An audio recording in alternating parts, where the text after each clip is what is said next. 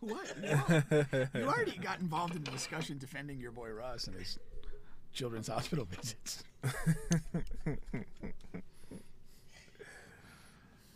Yeah, definitely not a Russ guy. Who is? And I'm not a Sierra guy either, so. I am not. Yeah. And everyone's like, oh, you like Russ because, you know, he's good looking. I don't think he's good looking. I think he's kind of funny looking, to be honest. Yeah, he's a little funny looking. I think he's a little funny looking.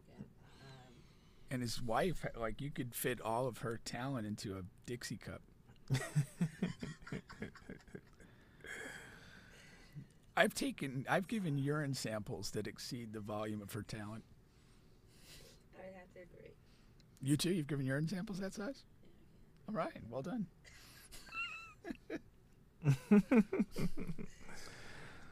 Yeah. But it'd be interesting to see what Russ lands like next year. I think Washington, D.C. I think he's born to be a commander. Yeah. He's from Virginia, originally. You know, they could use quarterback play, albeit subpar. And what else is he going to do?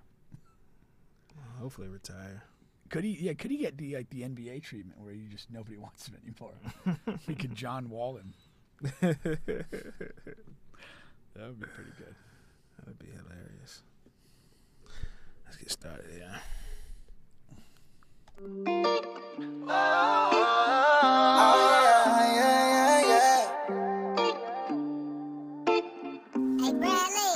She's so official. Seem like everything about her I seem to like. She just want a real nigga to love her and treat her right. Gucci and Prada probably won't please her, that's something she's something special. And she know that she pressure, but she really ain't starting to hide. Knowing that you're perfect, ever ended up being a crime. Then I just wanna be her alibi. She got it going on. I'll be the first to meet you. And she ain't walking around looking for a teacher. No, that's exactly why she got mine. Got every other shot and just playing from behind. And she think a busy nigga like me won't have the time. But I bet I'll make it for you, darling. But can we get it started? I'm trying to turn you for the better. And ain't no one stepping how we gon' step it, we together. She's so official. Seem like everything about her I seem to like. She just want a real nigga to love her and treat her right. Gucci and Prada probably won't please her, that's something she's something special. And she know that she pressure, but she really ain't starting to hide. Knowing that you're perfect, ever ended up being a crime. Then I just wanna be her alibi. She got her blue presidents and residents. And I'ma make sure she know that I'm feeling it, baby. Real confident, digging it. Pretty brown eyes, and I love the way she move them hips. So what I'm trying to say is, do you wanna ride? You just tryna slide, I create the vibe. Shout in your bag, I don't fall. And she got every reason to be cocky, but yeah, she home. She's so official. Seem like everything about her I seem to like. She just want a real nigga to love her and treat her right. Gucci and Prada probably won't please her, that's something she's something special. And she know that she pressure, but she really ain't starting to hide. Knowing that you're perfect, ever ended up being a crime. Then I just wanna be her alibi. She just want a nigga that's gon' slide for her. Nigga that protect the peace and don't lie to her. Nigga that's gon' hold it down so she can ride for her. And if you think I ain't gon' be the nigga, you a wild. Type of shawty that can start with you from the bottom. Chest on right in the mid, 99 problems. She ain't tryna be one, rather help you solve her. Picture perfect where if I get her, she's so official. Seem like everything about her I seem to like. She just want a real nigga to love her and treat her right. Gucci and Prada probably won't please her, that's something she's something special. And she know that she pressure, but she really ain't starting to hide. Knowing that you're perfect, ever ended up being a crime. Then I just wanna be her alibi.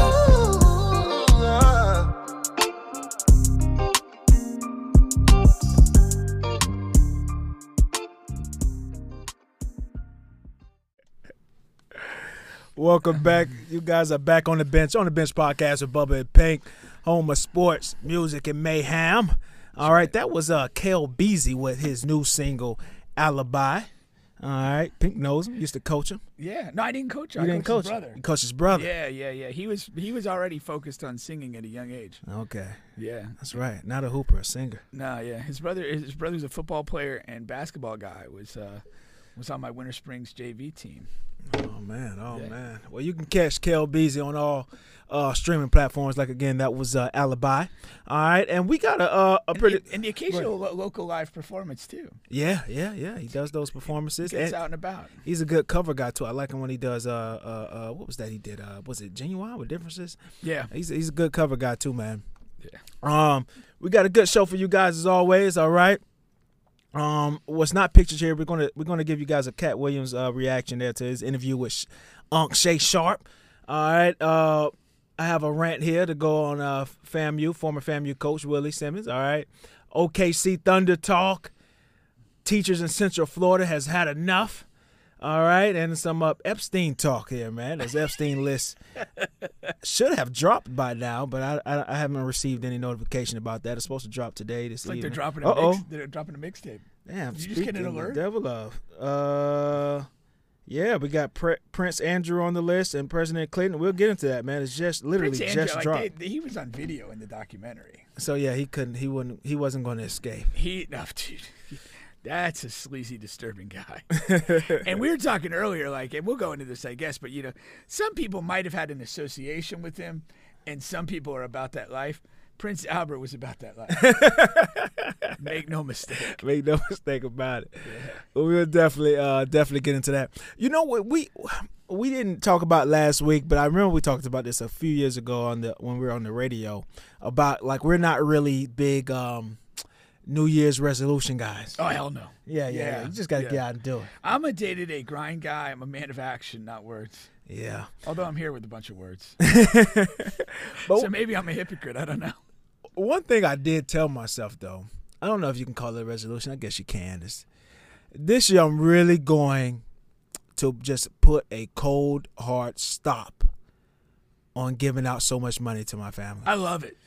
I'm proud of you, Bubba. I hope you follow through and don't just disappoint us. And I know some of them watch the show here. I told my sister this. You're on notice now. I told my sister this. I don't know who told what cousin or what that if you get in some type of financial trouble to just call Bubba or text Bubba. I get the most random Facebook messages, text messages from cousins I haven't seen since I was like 5 or 6 years old. Really? And it starts off like, "Hey, how you been doing, man? Yeah, I kind of need, $50, $200. I'm about to get kicked out. God damn, man! Last time I saw you, we were swinging on the damn playground. Yeah, on the tires on the playground, man.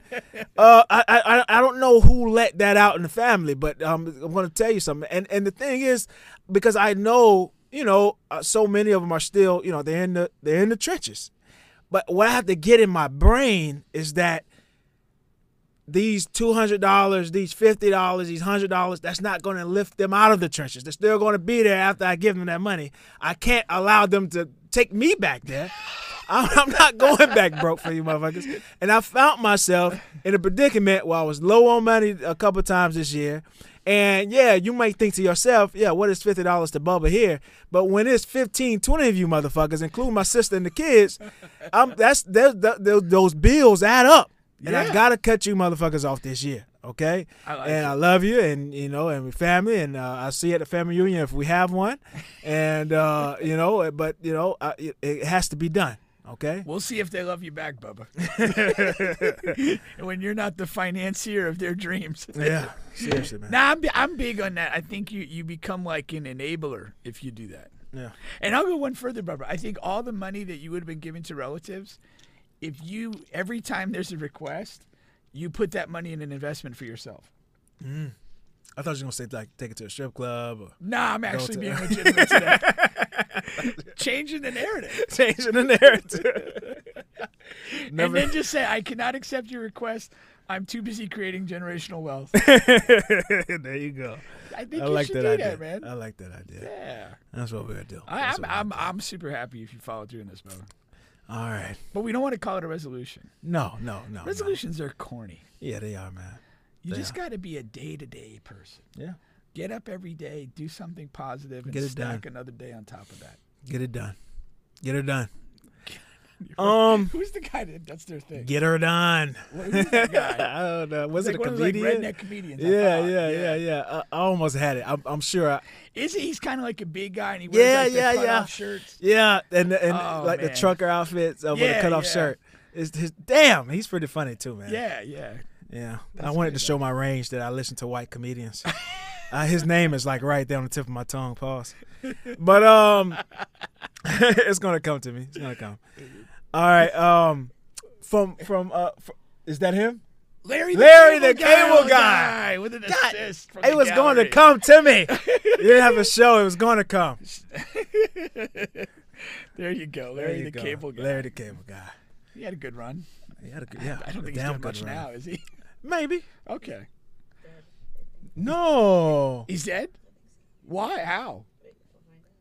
Let's see. Larry the Cable Guy succumbs to. We don't want to kill guys on the Bench podcast. now. Tractor Please make accident? sure he's gone here. You don't see? pancreatic cancer, maybe. Oh no, he's alive. Oh, he's alive. Damn it. No. Larry's awesome, man. What's happening here? Okay. All That's right. too Cool. funny. From one rant to another, we're going to get into this Cat Williams and other stuff here. All right. But what I wanted to do here was get into my other rant here, all right? Oh, 2 for 1 today. 2 for 1 here. I feel like I'm at Publix. I'm going to try not to get too emotional, too involved. Try to limit my curse words here. Show that I have a decent grasp on the English language.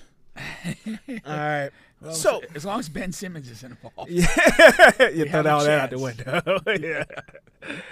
So FAMU's coach, who I believe was there at FAMU for about 5 or 6 seasons, Willie, head coach Willie here, Willie Simmons, he is leaving the program to coach the running backs over at Duke. Now, if you're unfamiliar with HBCU football and FAMU, FAMU had one of the best seasons that HBCU can have coming off the season. Just to give you a better general idea, they had a better season than Jackson State ever did while Deion was there. They won the conference and they actually won their bowl game. If you can remember, Deion lost both of his bowl games while He had a was there. special way of choking in the big game. Yeah. Willie did not choke. He got the job done, and also on top of that, what Willie was able to accomplish was he was generating a avenue for these transfer portals. He poached a couple of guys from Florida State and other top Division I programs, and he was getting these He had former four-star got guys. a guy new from Ace that played here at Jones that was at FAU was transferring there. Yep. Yeah. See what I'm saying? Yeah. So he was getting some of those 3-star, 4-star guys in there in somewhat, you can say it, in abundance. All right. And he was getting into the program, and they were becoming a very, very strong team. Now, when the head coach at Duke, if I have this correct, is he a new coach? Yeah. So he Because Mike Elko was there this year. He left to take the A&M job. yes. And I can't remember the guy that they got to come in. Right. Replace him. But basically, he's building his staff. Yeah, he's building his He's staff. building the staff, and what better way to go and get Willie here, who has been phenomenal here for FAMU, and he's hired him as a running backs coach. All right, now FAMU. One thing I will say, I went to Bethune-Cookman. I'm a Bethune-Cookman alum. One thing I can say about FAMU is one good thing I could say, right? Not a lot, no, I'm just joking. But they are very prestigious and very they are Project an air of superiority. they don't show enough they don't show any ill will towards Willie leaving. If you watched, and I've read tons of the boards there and things like that, FAMU boards and in these groups, HBCU groups and things like that, and they really appreciate his time here and what he's done for FAMU and things like that. And so I'm going to just totally go the other way with this here. And FAMU, if you won't say it, I'll say it for you. I just think this move is very weak. It's very, very weak. Now, let's take this thing here. Let's take this piece by piece because I have quite a few things to say about this. All right.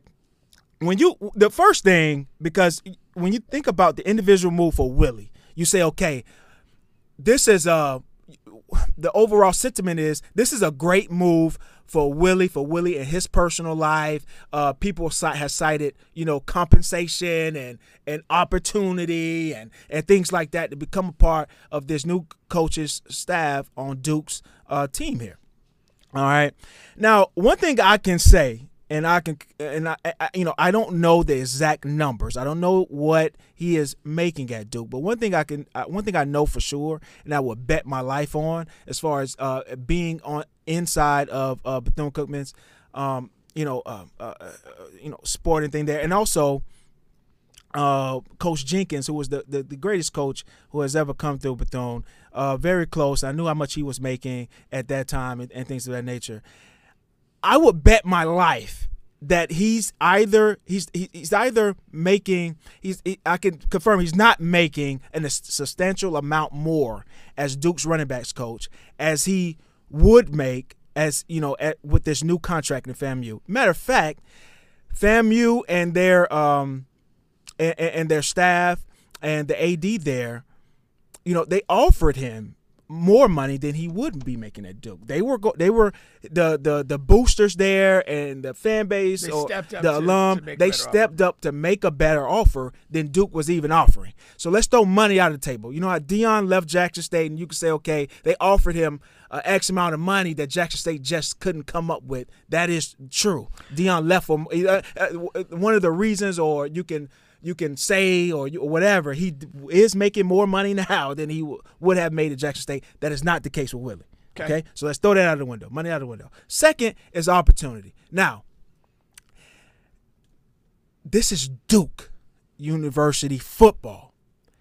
And let's just call it the worst fucking Power 5 conference there is. ACC is fucking awful, okay? And Duke is not one of the better teams in that awful conference. You're going to be a running backs coach at Duke University when you were a head coach at the best HBCU football team now there and growing. You're getting better players. Who knows where that could have gone? And my problem with Willie and these guys is that you leave before you know what it can become. We don't know what Jackson State could have become. You fucking got the number one player in the nation.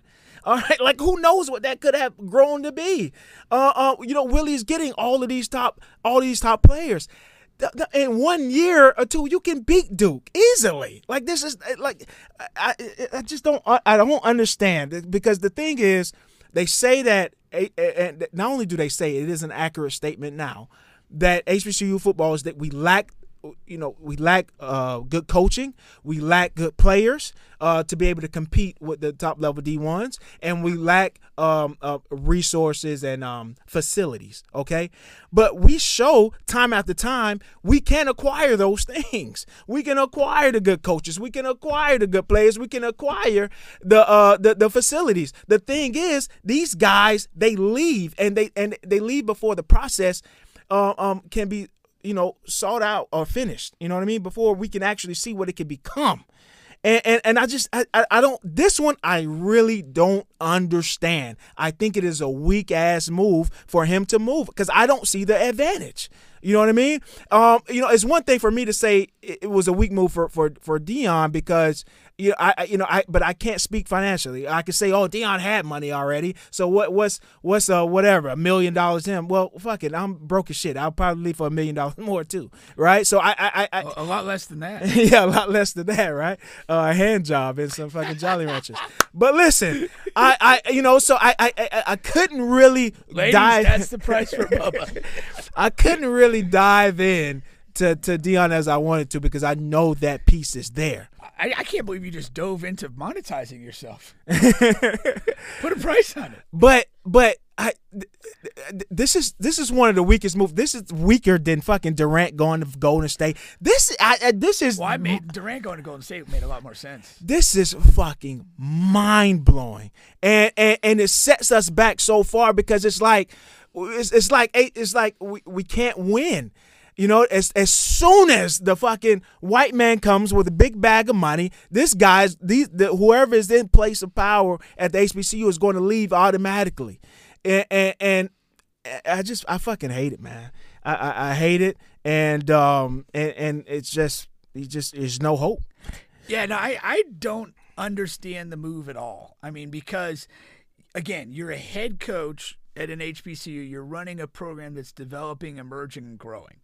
And you're not going to be a head coach at Duke. You're not going to be a coordinator at Duke. You're not going to be an associate head coach at Duke. You're going to be a running backs coach.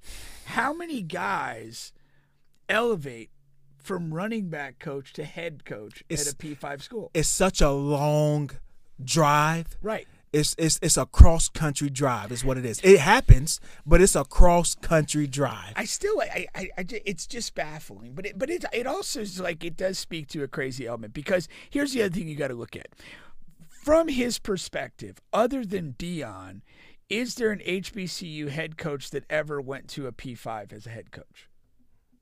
That's a good question. I would highly doubt it. I would say no. Yeah. So if he's looking at this saying, my goal in my professional career is to be a Power 5 head coach, and we can't necessarily begrudge him if that's his goal, but if that's what it is, he could say where I'm at has never gotten there. Why I can't begrudge it? I do begrudge that. Well, you can, but I mean, I do begrudge that. Here's the thing, like, who's to say if he keeps dominating at FAMU that the next job that is offered to him is better than a running backs coach? Well, I would dare to say it would be. That's my biggest Maybe issue you with get this. an offensive coordinator position at fucking whatever, UCF or something. I'm just throwing out a name. No, because you made a great point about Duke. You're going on to a new staff at a program that has had, in its best light, sporadic success. They've had a few years here and there where they're okay. So you're not going to a program that is continuously successful. Yeah, if you're going to Alabama as a running backs coach, right? What can I say? That's my point. You're also, I don't know, I can't recall who got the head coaching job at Duke, but I don't think it's some incredibly pedigreed guy with a long coaching tree. So you're also not kind of like a partnering on with a guy that is like turning out head coaches left and right. If Georgia or Alabama or Ohio State call and want to give you a position job or coordinator's job, and your goal in life is to be a Power 5 head coach, I say you got to take that opportunity. But not Duke, not running back coach. It just doesn't make a whole lot of sense. And guess what? If this new coaching staff, if this new head coach crash and burns, and you know about this because you have told your story on this show, as an assistant coach, as the running backs coach, receiver coach, you burn down with him. Yes, you do. And guess what? The HBCUs were there to hire you when nobody else would. Same thing like I said with Deion. The same thing like I said with Ed Reed. You guys had the pedigree to be hired by a P5, but no one wanted to hire you. No one wanted to interview you. But HBCU bought you in and gave you that experience, and you bucked on them. You did what you did, and that is. Now this guy, what if Duke, which 1,000% can happen, a brand new coaching staff, who knows if this guy's going, it's a 50-50 chance, and really sub 50-50 that this guy will be successful. Now if he crash and burns as the running backs coach at Duke, now you have, you failed there, it's going to come back to fucking HBCU, and I don't like that. Don't come back. Should have stayed. Go another level. You're going into an Duke at an ACC conference that may be imploding in the next 2 years. Mm-hmm. And Duke is not one of the coveted pieces of that conference football-wise that they have much leverage to get to a better conference or a better situation. They're going to be one of those, like left holding the bag type of teams, probably playing, Group 5 football in 3 years, not Power 5 football. Independent, whatever, exactly. Notre Dame route or something. Yeah, I don't understand this move as being really in the best interest of your career. I would say, keep winning at FAMU, build something special there, and then, and then try to leap if that's what your thing is. But leap to a better spot than Duke's running back coach. At the very least. That's what I ultimately come to. At the very least. Like leaving FAMU as a head coach with the success you've had for a running backs coaching job at Duke, that's such a fucking slap in the face. It's like we're not even better than Duke's running backs. that we're not even better than that. When was the last Duke running back of any notoriety whatsoever? That's like fucking. That's like I don't know. It's like me leaving my girlfriend for some fucking ran through whore Pine Hills. I don't like. It's like like that. I'm not even better than that. I thought that's where you found your girlfriend. It's like I'm not any better than that. That's the best you can do. Yeah, man. That's the best. Like Apparently. cheat up, leave up. For the love of God. Oh, that was tough, man. Yeah. Now FAMU loses all of the 4-star guy. The guy was coming over from Florida State. Both those guys decommitted already. Decommitted already. Yeah. Those guys are gone. They're going to go back into the middle doldrums where they were before this guy got there. Maybe they'll follow him to Duke. But the AD there is really good. Shout out to her. I forgot her name off the top of my head. I apologize, but she's very good. So she may bounce back and find another gym and head coach there, but that's definitely a setback for FAMU, and I'm not happy for that. Even though I'm a Bethune-Cookman guy, I root for all HBCU football success. I was on the ride, I was loving the story, and it's just it's sad to see that break down that way. Yeah, but that's what I have on that. Yeah, no, it's very unfortunate. I'm not happy about it. Yeah. That's for sure. But shout out to the FAMU alumni for taking this with grace and class, unlike Bubba. I have no grace or class. Or dignity. I got a little dignity. Okay. That's for sure. Once again, you guys are on the bench podcast with Bubba and Pink, home of sports, music, and mayhem. All right. What did I say we were going to get to? Oh, Cat Williams. Yeah, this is a trending topic that's going on. So his interview on Shannon Sharp's podcast aired today. All right, and he went in, man. He went in on what we're not really going to discuss is he did go in on a lot of other comedians, his peers, and things like that. That's not really what we're here to react to. But Cedric the Entertainer, Steve Harvey, a lot of those guys, Ricky Smiley got a lot, and what I caught from a lot of that part though is he is what he's saying throughout the interview is he's a very competitive guy. So, a lot of those guys he was talking about, it came from a competitive sense, like they're not better than me and this is why. Right. Or these guys said XYZ about me and so here's something about them. That's where all of that came from, that energy came from. Okay. Now Cedric stealing his joke, I thought was very interesting. Are you familiar with the joke they were referring to? Yeah, okay. I am. Cedric told that joke. You agreed that it was stolen? Let me tell you, this is something that's been going back and forth. So Cedric was on Shannon Sharp's podcast as well. They talked about it. And when you hear people talk, you're like, oh, well, I can understand that thing. So what Cedric was saying is the timeline is off. He said Cat can't be right because the timeline is off. And I'm like, okay, well, if the timeline's off. So maybe Cat's just crazy. But when you really think about it, yeah, he told that joke on Kings of Comedy. And Cat is saying, no, he came to where I was at and he saw me do that joke several times. And that was 2 years before Kings of Comedy even aired or went on their run. Right. So, even though it's he say, she say, I think Cat is correct in there. And some comedians will tell you like, hey, But all right, I'm at second here.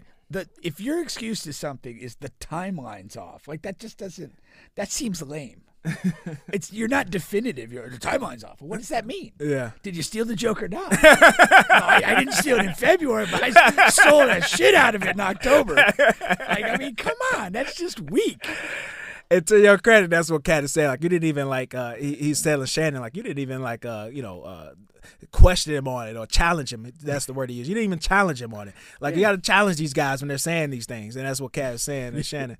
And so that is a point there. And so you got all of that going on. But what I wanted, because we're going to be talking about Epstein right after this.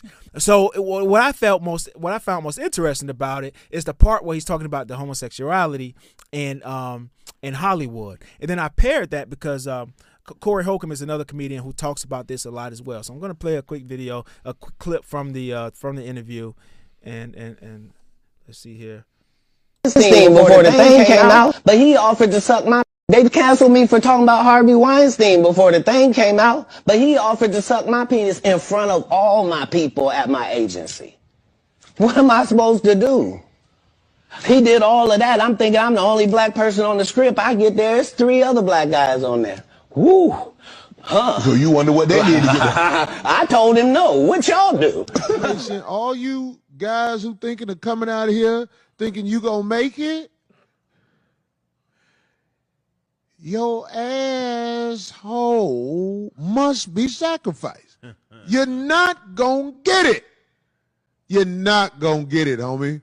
If you ain't coming out of here to ride cowboy style at these parties, all this stuff you seeing, you ain't getting nothing but bits and pieces of the truth. These parties in Hollywood come with consequence and penetration. Oh, damn. The pause and the penetration. That was great. I mean, probably not if you're on the end of that. That's too funny. Yeah, and you hear these stories about these crazy parties from these big people and these people of power in Hollywood, and you know you scoff at it. It's hard to believe, but the people who talk about it, they're deemed crazy or they're deemed liars or they're deemed, like the Cat and the Corys. But man, there has to be something to it, man. Well, we've been on a run here with a couple of these stories where it's like, with Diddy or whatever, you hear rumors for years. Yeah. And then at some point the dam breaks and everything comes out. And it's like, that's been, the whole concept of casting couches and all this stuff has been around forever, There's probably an element of truth to it, which is highly disturbing. Yeah. But I'm an information guy. Put some names on it, put some dates and some places. Well, Cat did. And who did what? Did Cat he name the guy? Yeah, he named the guy. He Who said was it? Is it Harvey Weinstein? Harvey Weinstein, right? Weinstein. Yeah, he said said he wanted to suck Cat's penis. And apparently Harvey had some influence on this role, like you said, and he's telling you that the other black actors are in there. Well, he was big with the Me Too thing. Yeah. He abused a bunch of chicks too, Harvey Weinstein. Well, he's abusing both. Yeah. Or maybe the guys are implicit, so so it's not really abuse. Yeah. If the guys are signing up for it, but really, where do I sign up for that? So and so he put a name on that. That interview was full of he named everything, names, but it's just crazy. Now we were talking on the phone earlier about.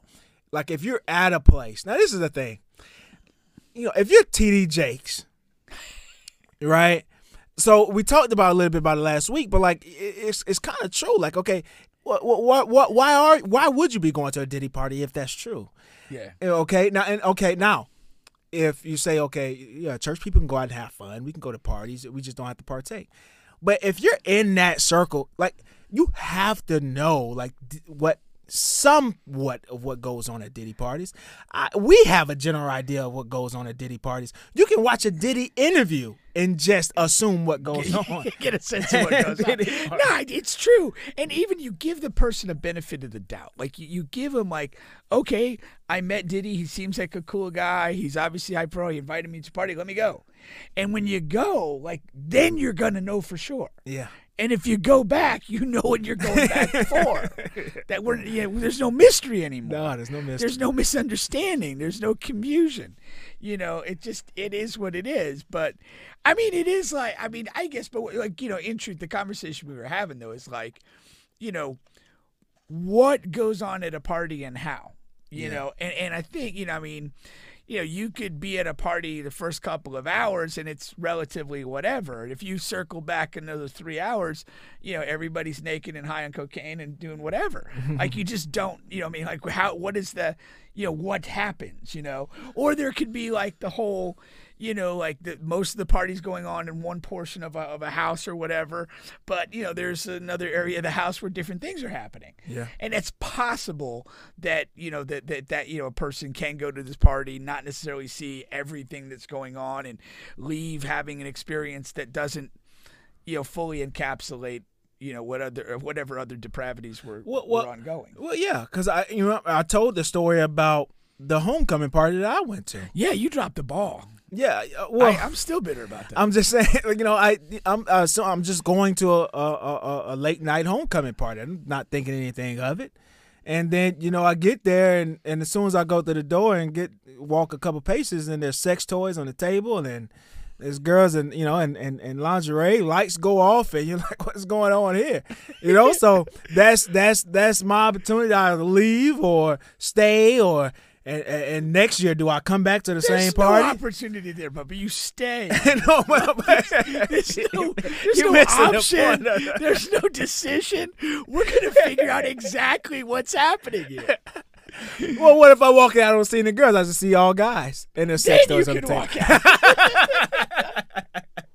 Hopefully you would have saw a little bit about what's going on there.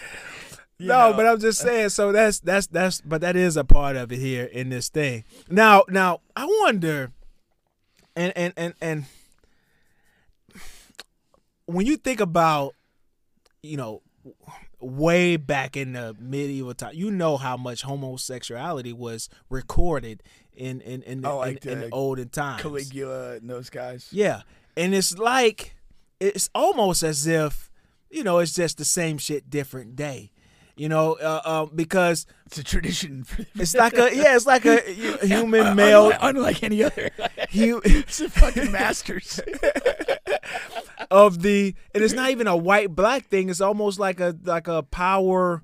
If you're in a position of power thing, yeah. It's like a power play, position of power thing, and it's like if you're in that group, or if you want to be a part of this group, these are the things that we do here.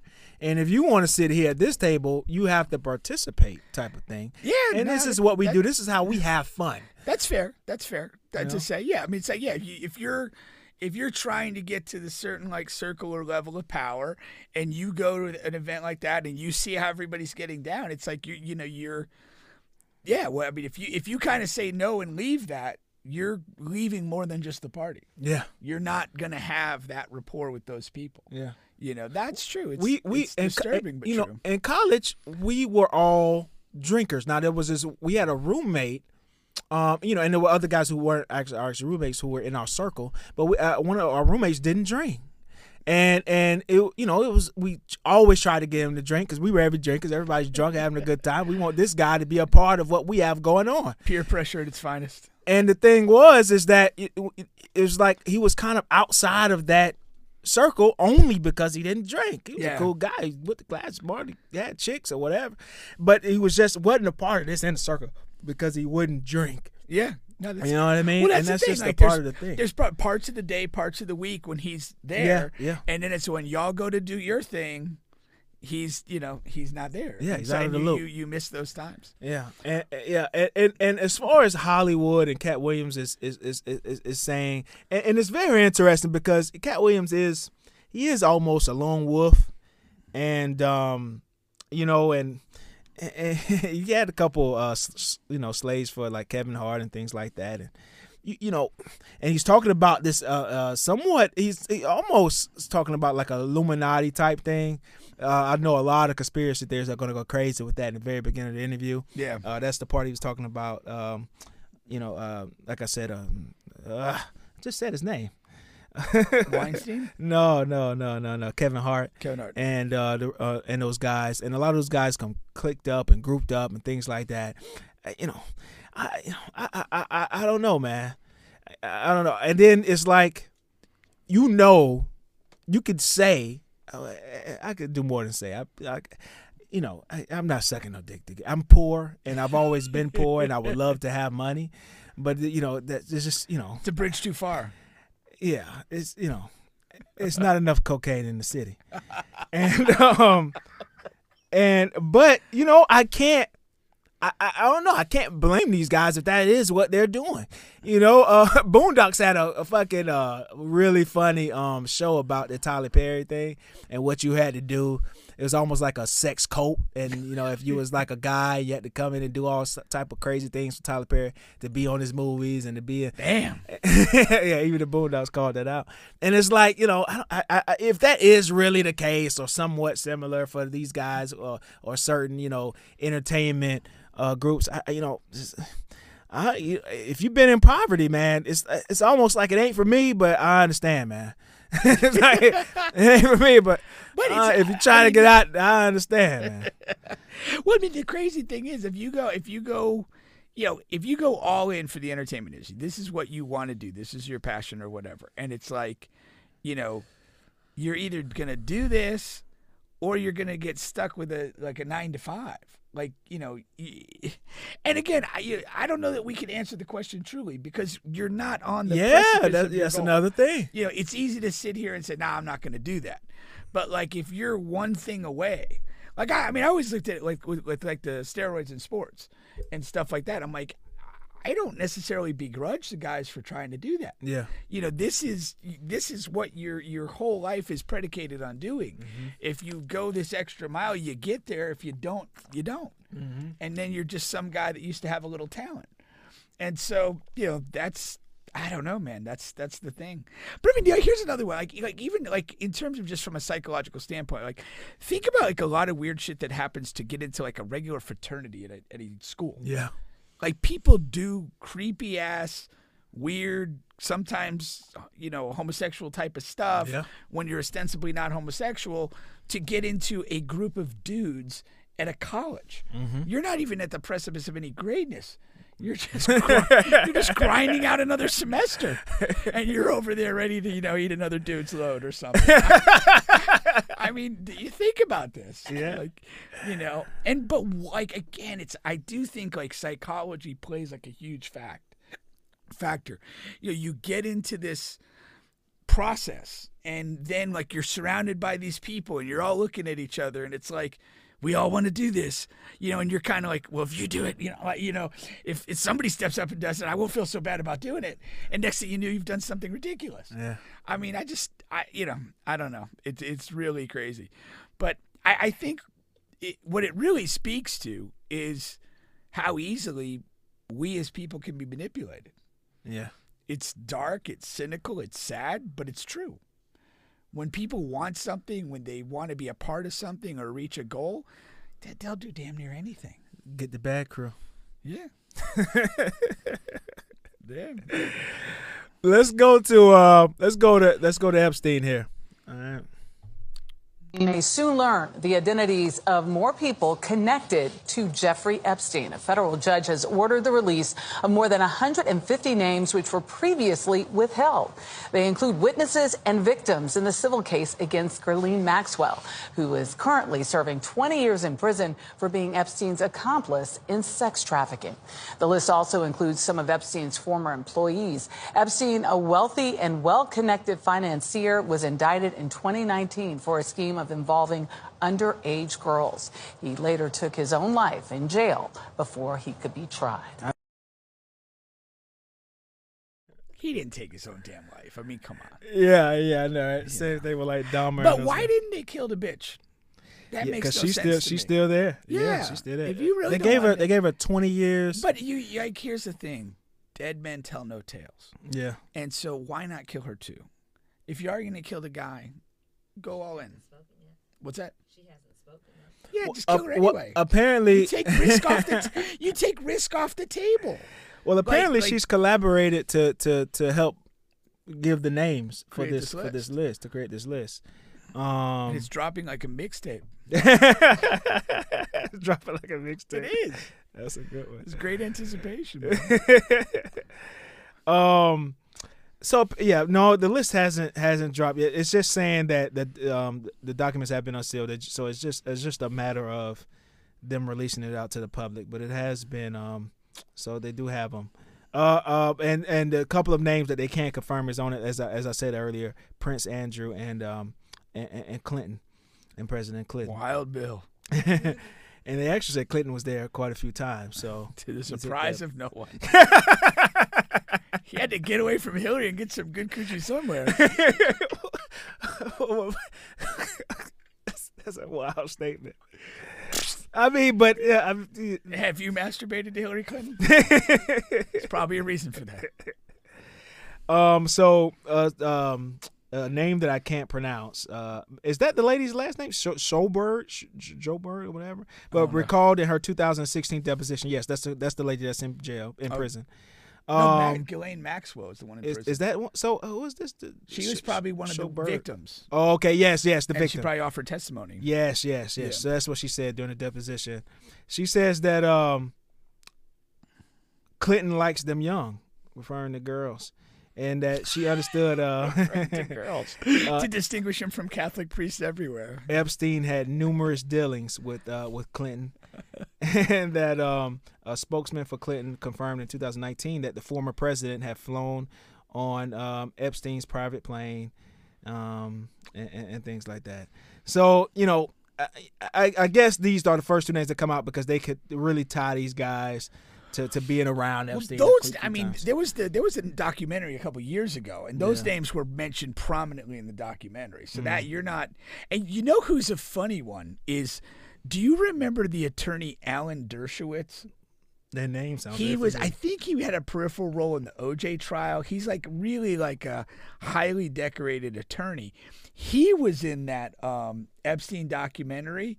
And it was very unflattering, and there was a lot of suggestion that he was somebody who sort of partook in this activity, which, again, he's a super creepy guy, so kind of not surprising. And it's kind of not – it's not surprising that he would be able to get any cooch without some sort of manipulation or heavy finance. Yeah. And it's almost as going to be guilty by association in the public view. Yeah, but as like we said, when these names come out, and it's supposed to be close to 200 of them, it's like you said, it's going to be a lot of, these people are going to come out and automatic, immediately say, hey, this is not the case or whatever, because like you said, Epstein was a very influential guy who had a lot of money, so a lot of public figures and political guys, they would align themselves and go out to his property and things like that, probably to get additional funding to create these relationships. So it doesn't have to be the case where he was screwing all these young girls and they were doing it all together just as a fucking fun expedition. Yeah, it could have been his solo thing. Realistically, you said when these names drop, the immediate gut reaction is going to be, holy crap, this person's did these horrible things. Yeah. But you do have to probably give yourself a moment of reflection and realize that this guy was not necessarily doing these activities 24 hours a day, 365 days a year. He was this guy who amassed a great fortune and who was a business guy and was a kind of a mover and shaker, a guy that was playing politics as well. And so, not every interaction that he had was going to be with the underage girls. And so some people will be caught in some sort of association with him, and it may honestly, genuinely not mean anything improper, but there's others that it probably does suggest something improper. But I was saying, so he had this island, and a lot of his activities went there, and a lot of the talk is, did these people take the airplane and go to the island and visit the island? Now, again, it's entirely conceivable that the island was not a 365-day-a-year underage sex parlor. He could have hosted legitimate fundraisers or parties or whatever there, and then the next weekend it could have been back to the little girls. I don't know, but the name, the list is going to be very interesting, and people are going to have a sense that they're going to want to defend themselves or say something.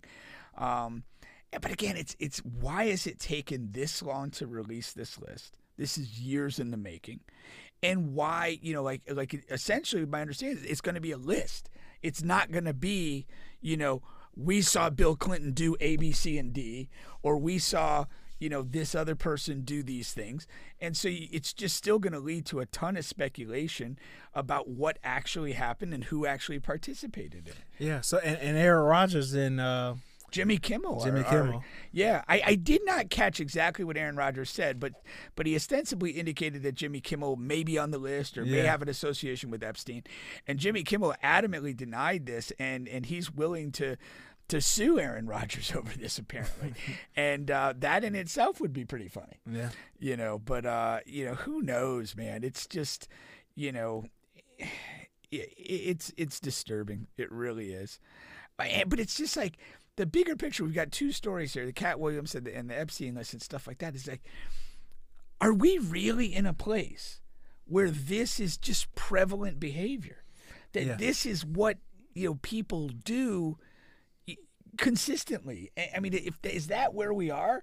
Because if it is, like, nothing matters. Yeah. Like, there's no standards for anything.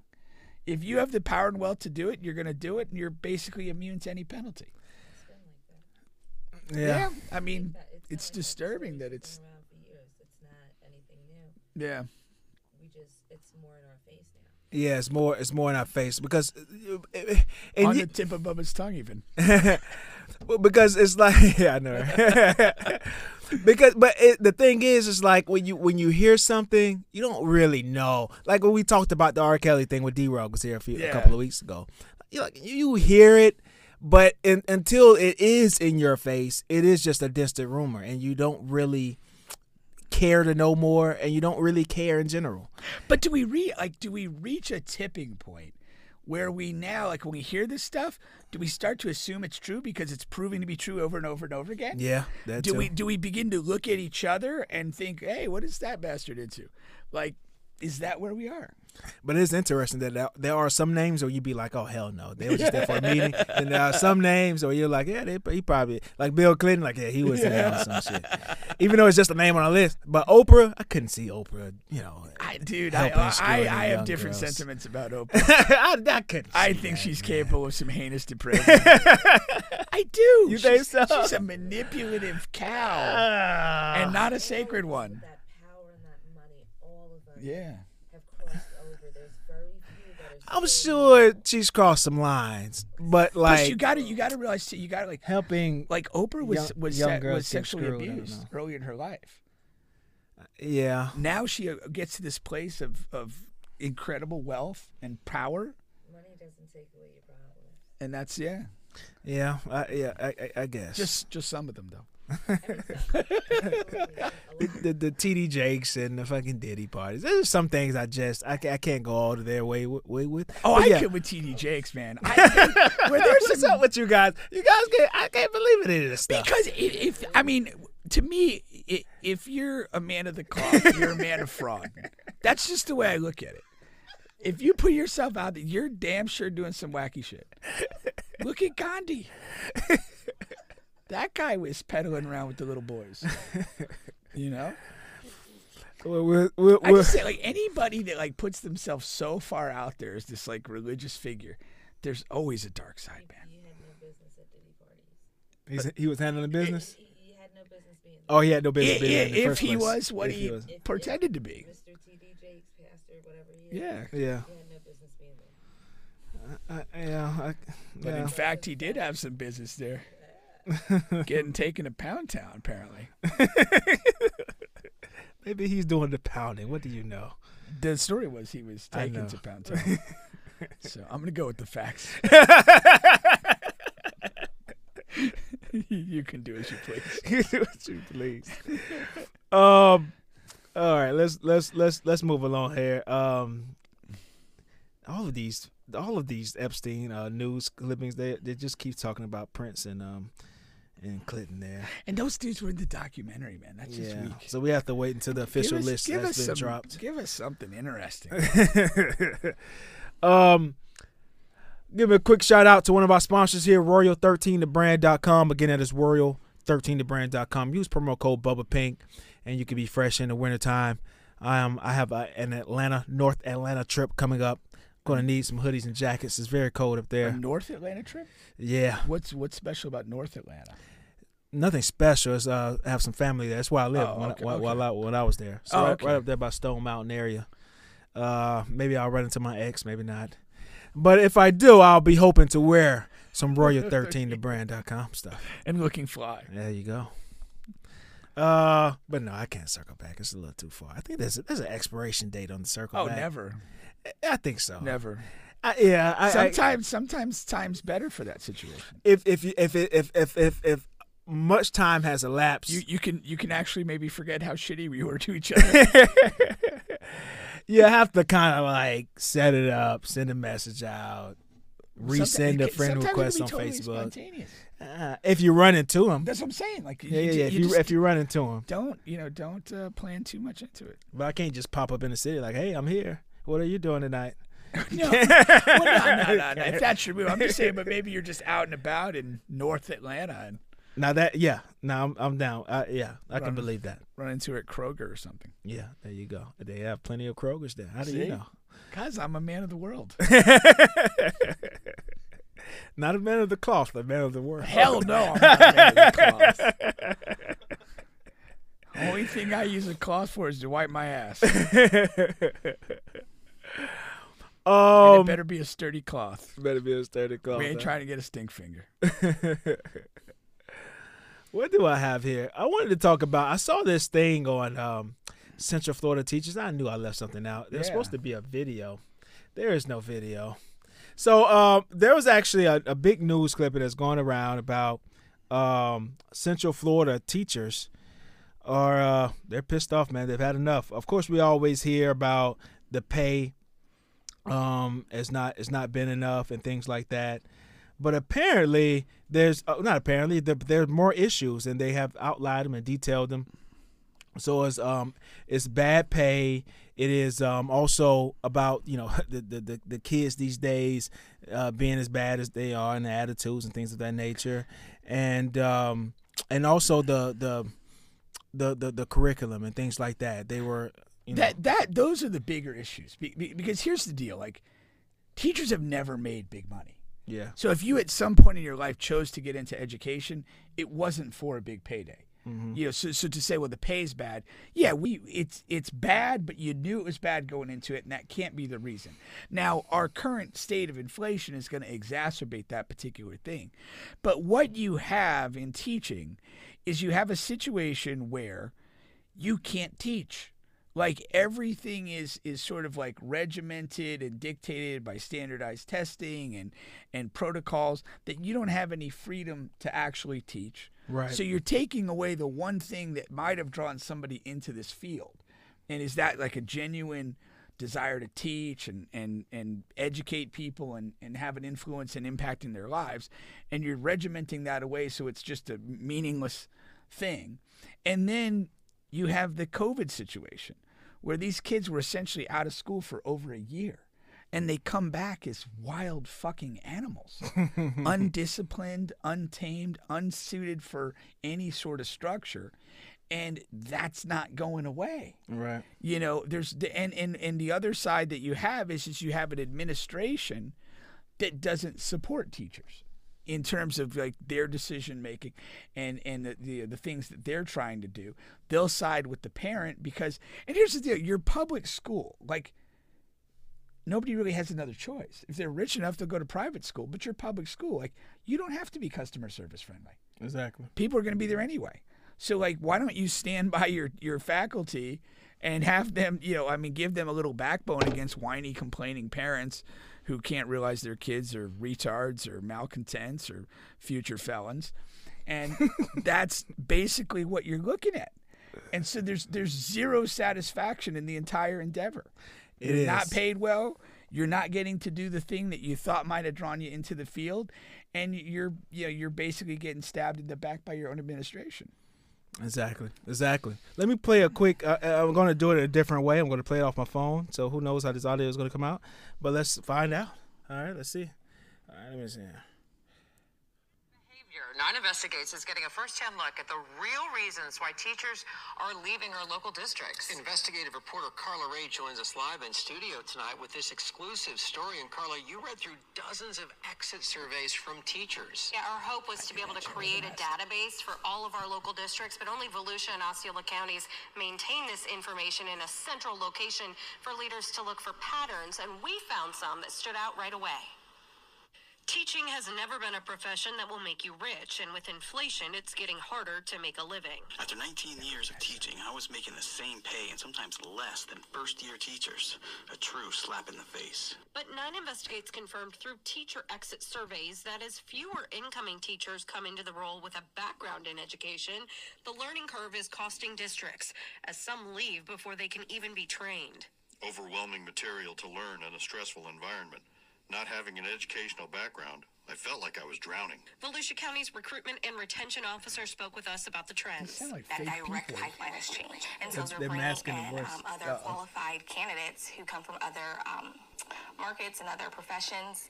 We have to support them differently so that we can retain them better. Book bans and new regulations about instruction from Tallahassee are adding to the issues. An Osceola County educator writing this scathing exit note. The state witch hunt for teachers supposedly teaching critical race theory and discussing LGBTQ+ issues. Parents and students labeling things such as slavery or the gay rights movement of the 1950s, 1970s as part of this new criteria, when in reality, it is just true historical fact. That's the biggest reason I'm walking away. I received my degree in history, not social studies education, and I refuse to alter, manipulate historical fact, teach partial truths, or not answer questions. Yeah, that's huge. I kind of, that's the one point I didn't address is the horse shit coming out of Tallahassee. Yeah. You're literally asking your teachers to lie, and it's absurd. Yeah, I mean, one thing I would say though, I mean, I went to school and all that, like we all did, but like any teacher that I have any recollection of whatsoever, I would put in the category of somewhat unconventional in the way they went about teaching us. And they had a different spin on things. They thought a little freely. They approached us in a different way, and they left an impact. Yeah. But if you're going to over-regiment teacher, you can't teach this, you can't teach that, you can't do this, you have to do this. Like, it's just cookie-cutter nonsense, and you're not educating anybody. I mean, the education of a person is you're really trying to open their mind to different concepts, different things, and allow them to kind of have a space to grow into adulthood. And if you're over-regimenting and you're teaching essentially lies, you're doing the opposite of that. Yeah. And again, what these people have not chosen to do this for money. There's something else motivating them, and you're taking that away. And you're going to suffer. I mean, we're all going to suffer because they're just going to churn out idiots that we all have to deal with. So, and that's an unacceptable outcome. What is the solution? Get rid of the fucker in Tallahassee. Put him down. No, seriously. No. Because but hold on. You at some point you have to stop. You have to stop the reversal of idiocy and say, okay, this is over. We're not going to follow these idiotic things. We're going to start teaching the truth. We're going to open the minds of these children, and we're going to do our damn job. I was going to say, because it's not just him. This has been a reoccurring thing. Maybe not the actual curriculum piece of it. But the problem is what the pay is. Yeah, I get the pay. I think the pay can be worked on because I don't think it's the biggest piece. Because nobody with a sane mind gets into teaching thinking, I'm going to make $250,000 a year. Right. Like, that already. And so, like, that's not the biggest piece. Should it improve? Absolutely. But it's like those idiot memes that you say, oh, we should pay teachers like we pay athletes. Hell no. Like, come on. No. This is ridiculous. I mean, this is a whole nother level of talent. This isn't the day to talk about WNBA pay. Forget that too. No, talentless scrubs. Hey, leave out Caitlin Clark in this. She's a scrub too. Oh my gosh! But anyhow, come on, you're really into that? Did you see what she's doing? Hitting a bunch of threes against girls. It's a competition. It's not that impressive. I mean, it is somewhat. You know what? Because we pretty much wrapped up the teacher thing anyhow, but it is impressive. But you know what I think about it all the time, and because now it's the Caitlin Clark train. Everybody's on the Caitlin Clark thing, and they're on ESPN. Oh, she's the best I've seen since whatever. And she's gonna go into that WNBA and then never be heard of again. Her care, yeah. And never be heard of again. Might as well fall into a black hole. We've seen this story over and over and over again, and I for the life of me, I can't understand why it's going to happen. I know it's going to happen, and because I don't know the product why. of women's basketball is not good. But why is it good in college? It's not. It's a catchy story that they throw down our throats. That's what it is. They just drive this crap. Well, the WNBA needs to carry the story. They need to do a better job. The story dies because the basketball's bad. It's not entertaining. Nobody sits there and goes, hey, what's on TV today? NBA game? WNBA. Oh, hey, I'm going to go with the WNBA. But you have to, regardless of that, you have to capitalize off of that notoriety that these women are amassing after their college career, because every year it's a new hot story. You know what I mean? The best to do it was the tall girl who dunked a couple of times. Help me out with the dreads. Brittany Griner. Yeah. She carried a little bit in WNBA to where you can. But we talked about her specifically in the past. That's the thing. I remember her at Baylor. Yeah. I watched a game or two in a tournament, and I could not tell you right now what team she ever played. What team she ever played for? No, I mean seriously, in the WNBA, I don't know. Yeah. I don't care. It's just not important. But they have to do a better job of making it interesting. I don't think you can. I grew up playing basketball. I still play basketball. I will not watch WNBA. Yeah. But you'll catch the college, if it becomes interesting, you'll catch on to a college women's basketball story, like this Caitlin Clark. Because because I think it's a spoon-fed story. I'm not going to follow it anywhere. Yeah. I know. Exactly. That's exactly what's going to happen. So I don't care. But I don't know why. I mean, I understand why. But this is why publicists and people with this is why they get paid. This is why they earn their money. They have to find a way to keep it interesting, because it is interesting. This Caitlin Clark story. Though? That's what I'm saying. For people, is it really? Yeah, because people are paying attention to it. People are tweeting about it. People are making posts about it. People are watching it. The ratings are fairly, they're good for what it is. But what I'm telling you is we are being force-fed this. They jumped on it last year, and they just keep stoking that fire and that intrigue, and that's it. But where does it go? She goes into the draft. Unless she literally lights up the league and puts up Pistol Pete numbers, nobody's going to care. If she goes into the league and becomes an all-star level player, drops 22 points a game and 5 assists, who's going to give a damn? We cared about Taurasi a little bit, didn't we? No. No, I mean, not on any big scale. If you like basketball, okay, well, who's the best women's player in the world? Oh, Taurasi. The other girl, Moore, who left the league, she got more attention post-UConn for quitting basketball and marrying a guy out of jail than she did for anything in the WNBA. Right. But she was a huge story in college, too. That's another one. But that's my point. Well, yeah, I understand. There's stories in college that, and again, maybe because, it's just, every year, Cheryl Swoops when she was at Texas Tech. But it's force-fed. We get into March, and they start talking about some girl that's something special, but it just doesn't go anywhere. But they are balling out. I think a part of the reason also is that I guess the WNBA is more competitive than college. I mean, of course it is, right? It is. And they get there and they're not, I guess because they're not dominating in that same way. That's my point. If Caitlin Clark goes into the WNBA and drops Pistol Pete numbers, 40 points a game. But it has to be almost immediately. She can't have this. You can't have a lag. There's no build-up. Yeah, it can't be because that whole she doesn't have time to develop like a Wemby. It's this contrived attention that has us right now. And then it's then again, you go into the draft. If you don't do something ridiculous immediately, the story moves on. They'll be talking about the next chick coming through college. Well, again, this is my suggestion. One is always been play naked. Yeah, yes, play in lingerie, and I, that is the answer.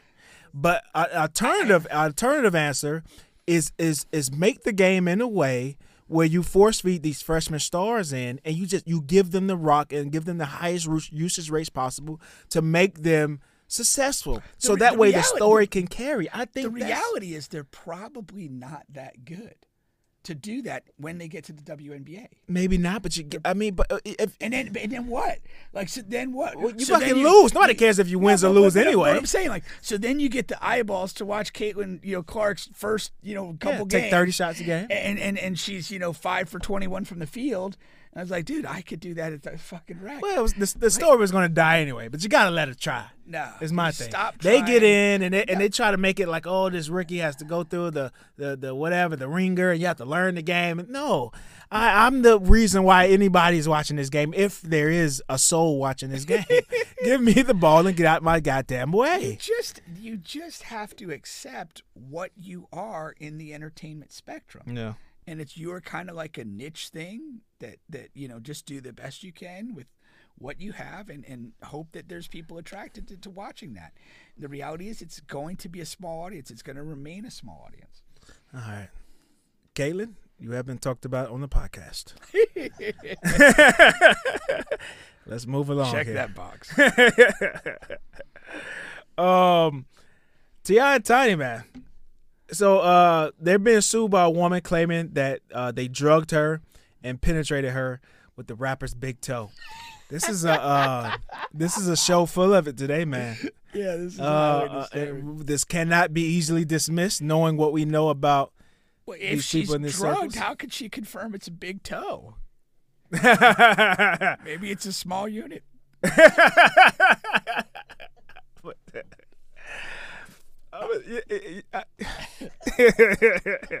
was so small, it must have been big toe. Poor guy.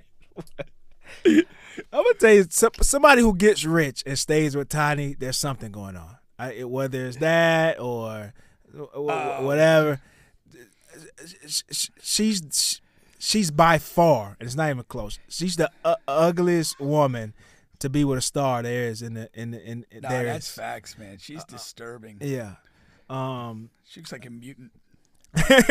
She literally looks like a mutant. Yeah, no, but you think that like just have like one of those like sit down interviews. So, you guys have been a couple for 20 plus years. What's the secret? Well, we really like drugging other women.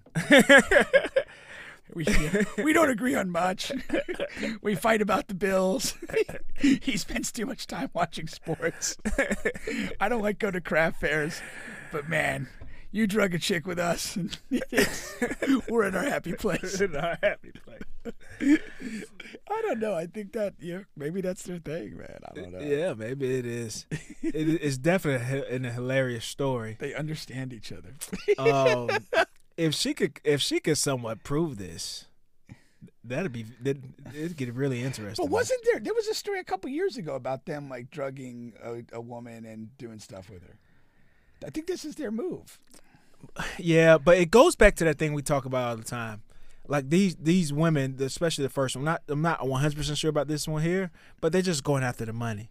And if you were drugged and taken advantage of, like for real, I think you would pursue criminal charges, right? You should. I mean, that's what you should do. But people are crazy. I don't know. It's not like the money is off the table if you do criminal. I mean, you probably could do both. But you could. But like, I suspect. I'm going to hazard a guess. I think that what they do is they're doing this with people that they develop some sort of connection to. Yeah. Maybe it's like an employee connection. Maybe it's a friend or something. And this happens.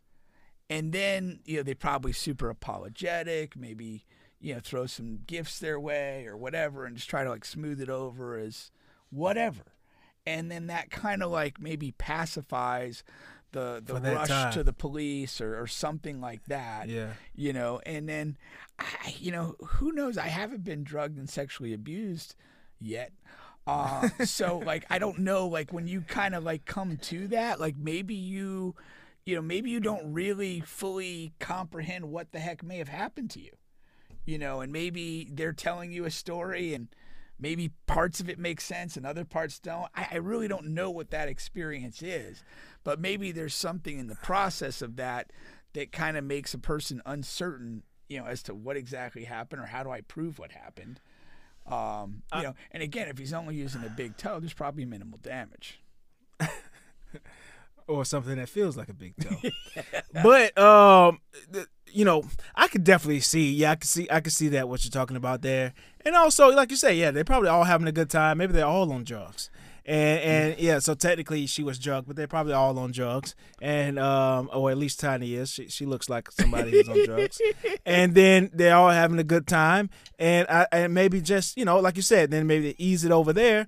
Then the person realizes like, hey, they're rich and I'm broke. It's time. I need some money here, and this is what I can do with this. Or like, or they're not, willing to do it again, or something happens where they're trying to get some money out of them under the table. Or T.I. says enough of that, or whatever. So you don't have any proof anyhow, so sue me. Yeah, and that's probably what's going on. Because how are they securing these these people anyway? Like, yeah, are they just I like that point you made. Yeah, snatching people off the street and throwing them in the back of an SUV, and here's what's going to go down tonight. Like, I'm thinking there's probably some sort of thing that somebody is sort of maybe titillated by some of the things you're talking about, and once it actually goes down, you're not about that life. I don't know. No, I like that.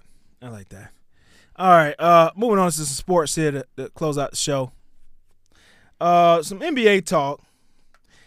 I wanted to do an exercise with you here. An exercise? Should I stretch? Let's see. Kobe saying, "Oh yeah, that audio from the Instagram video was good." And then he says, "You value what you pay for. If you want excellent employees, you have excellent pay." Talking about the teacher thing. Yeah. Only the government thinks they can still pay people in benefits. Benefits package is good.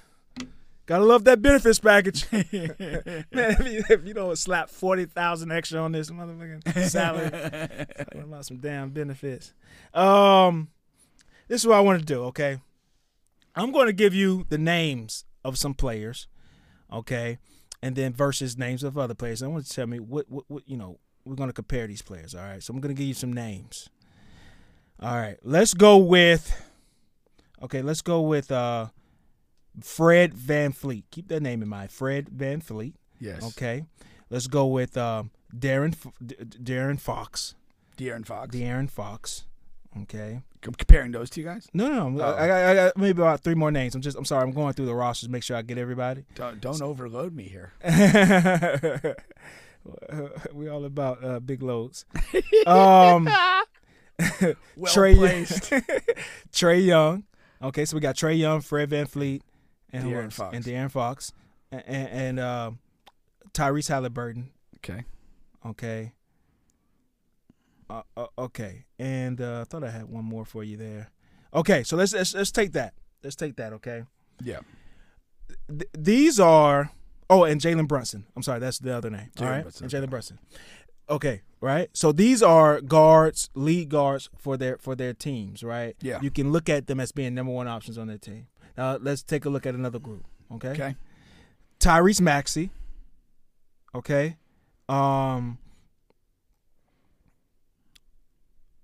Donovan Mitchell, okay, and I'm sorry, Tyrese Maxey, Donovan Mitchell, Ant-Man, Shai Gilgeous, and Murray, from Denver. I'm sorry. Okay. From the Denver Nuggets. Okay, and my point to bringing those group of guys up, right? Which group would you say is the better group? Well, Ant-Man's in the other group. So that's what I'm riding with. Okay, so that's right. So you're riding with. My thing about that is, I think we elevate, and this is a part of your MO. So I figured that, but it's not a problem because it's the masses. I think we elevate guys who are in that second league. Ant could very well be the best player on Minnesota team. I'm not arguing with anybody. I would say he is, but it's still a divided group who would say Cat is, because he's the originator of the team, whatever. I think that those guys in that second role, but they're good guards. They're looked at as better players than these other guards that are lead roles on their team. Do you get my point? And I think I get the point like Trae Young versus Tyrese Maxey. I think a ton of people would say Tyrese Maxey is better now. They would say I would rather have Tyrese Maxey than Trae Young. Would you say that?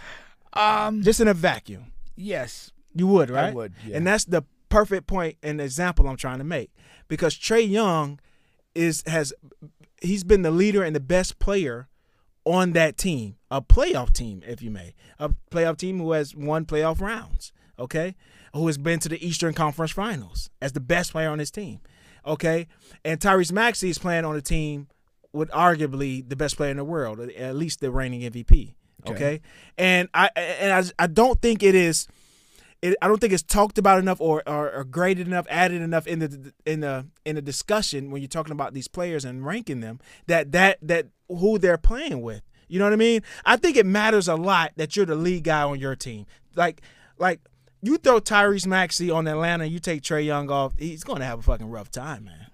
He's going to have a rough time, and then you're going to pick Trae Young over him. Yeah, I get what you're trying to go to. I mean, it's fair. I mean, if again you kind of go into the point of like if I'm starting a team from scratch with no other elements, who am I taking? Mm-hmm. That's really the question, because then that's who you really feel is the best player. Yeah.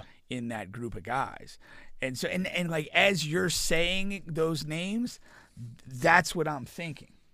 I'm looking at it like, all right, well, Ant-Man is number 1 for me. Yeah. De'Aaron Fox is number 2 for me in that grouping of players. Mm-hmm. And then we're kind of and then we go from there. We go from there. And so that's just the way I look at it. I'm always, that's how I'm, I wasn't looking at those players in the context of their team situation until you brought that to my attention.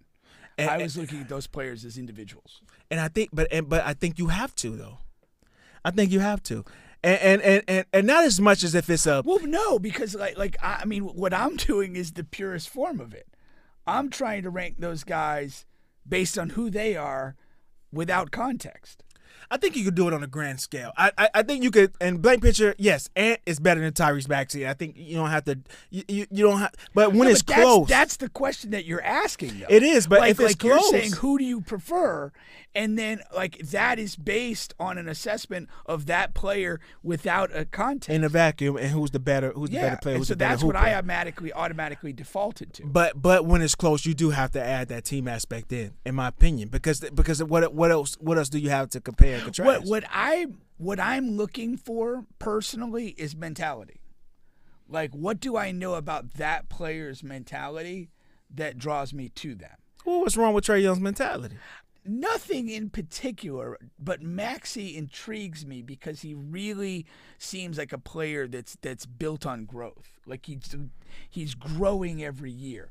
I don't know. I don't watch Trae Young as much as whatever. I mean, to me, he's kind of a statistical machine who's going to have amazing nights.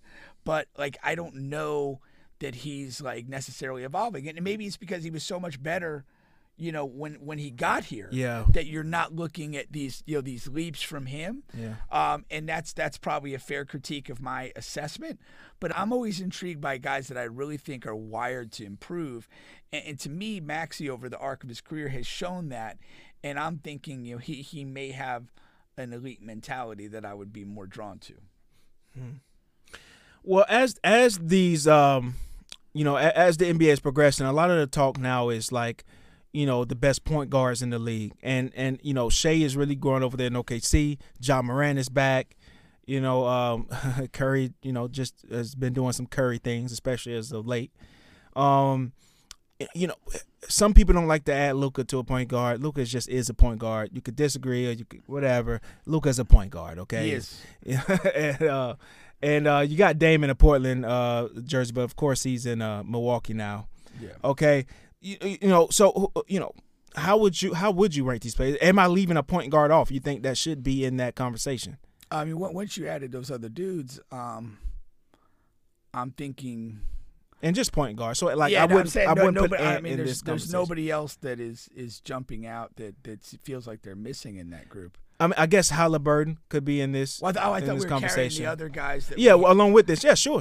I thought it was the other guys plus the guys you added. Sure. Yeah. At that point, I don't think anybody's being left out. I mean, I think some people would probably want Derek White discussed. I mean, just they're really pushing for him. Not to be an as all-star being this the year. best of that group, but being in the discussion. Yeah. The way he's playing. But yeah, I mean, it's fair grouping. To me, Luka's a point guard. To me, James Harden's a point guard. Yeah. Any ball dominant player, who's heavily involved in advancing the ball up the court is a point guard. Yeah.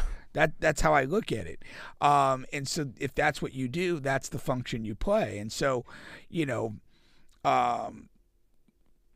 probably Luka at the top of that. Yeah, again, if we have to be positional specific and we're not going to include Ant as a point guard, whatever, maybe Shea would be next on that. Even over Curry at this point. I mean, not in totality of career, but at the moment. Just right there in the moment. Because here's the thing, like those guys, Luka and Shea are in that phase of like doing whatever you want every night. Yeah. And Curry, he's on the back end of that, and he's not. He has to pick his spots.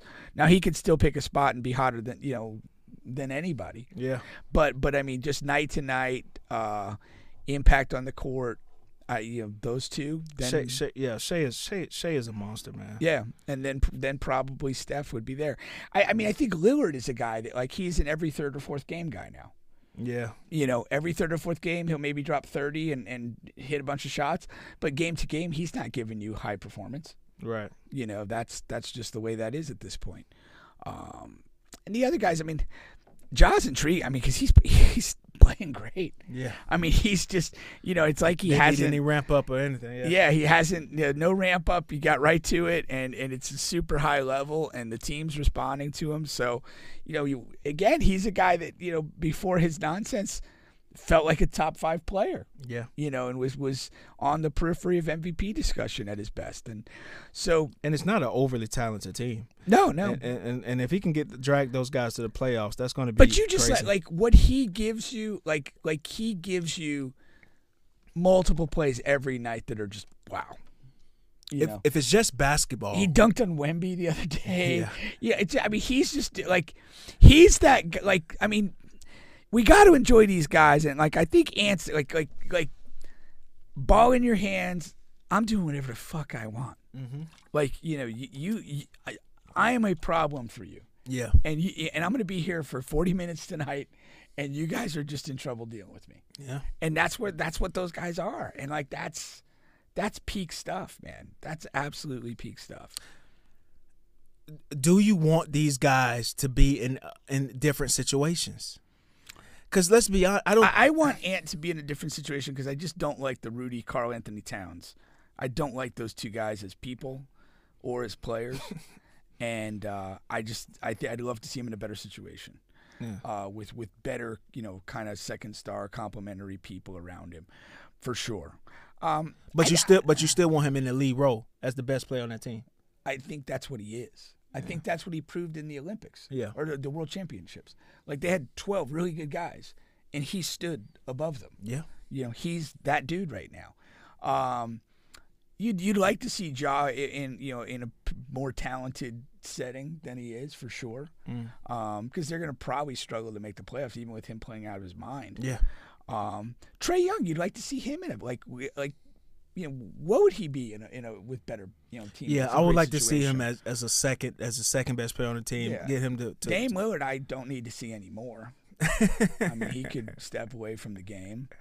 Luka's Luka. I'm convinced that Luka's just going to play Luka like LeBron does, and it doesn't matter who's around him. It's not going to change him. Mm-hmm. So we could put 4 Cones out there. We could put 4 other Hall of Famers, or maybe a couple of those old Celtics with Bill Russell. Yeah. I mean, Shea seems to be in the ideal situation for him. Yeah, he is. He's the main guy. He has some young, talented dudes around him.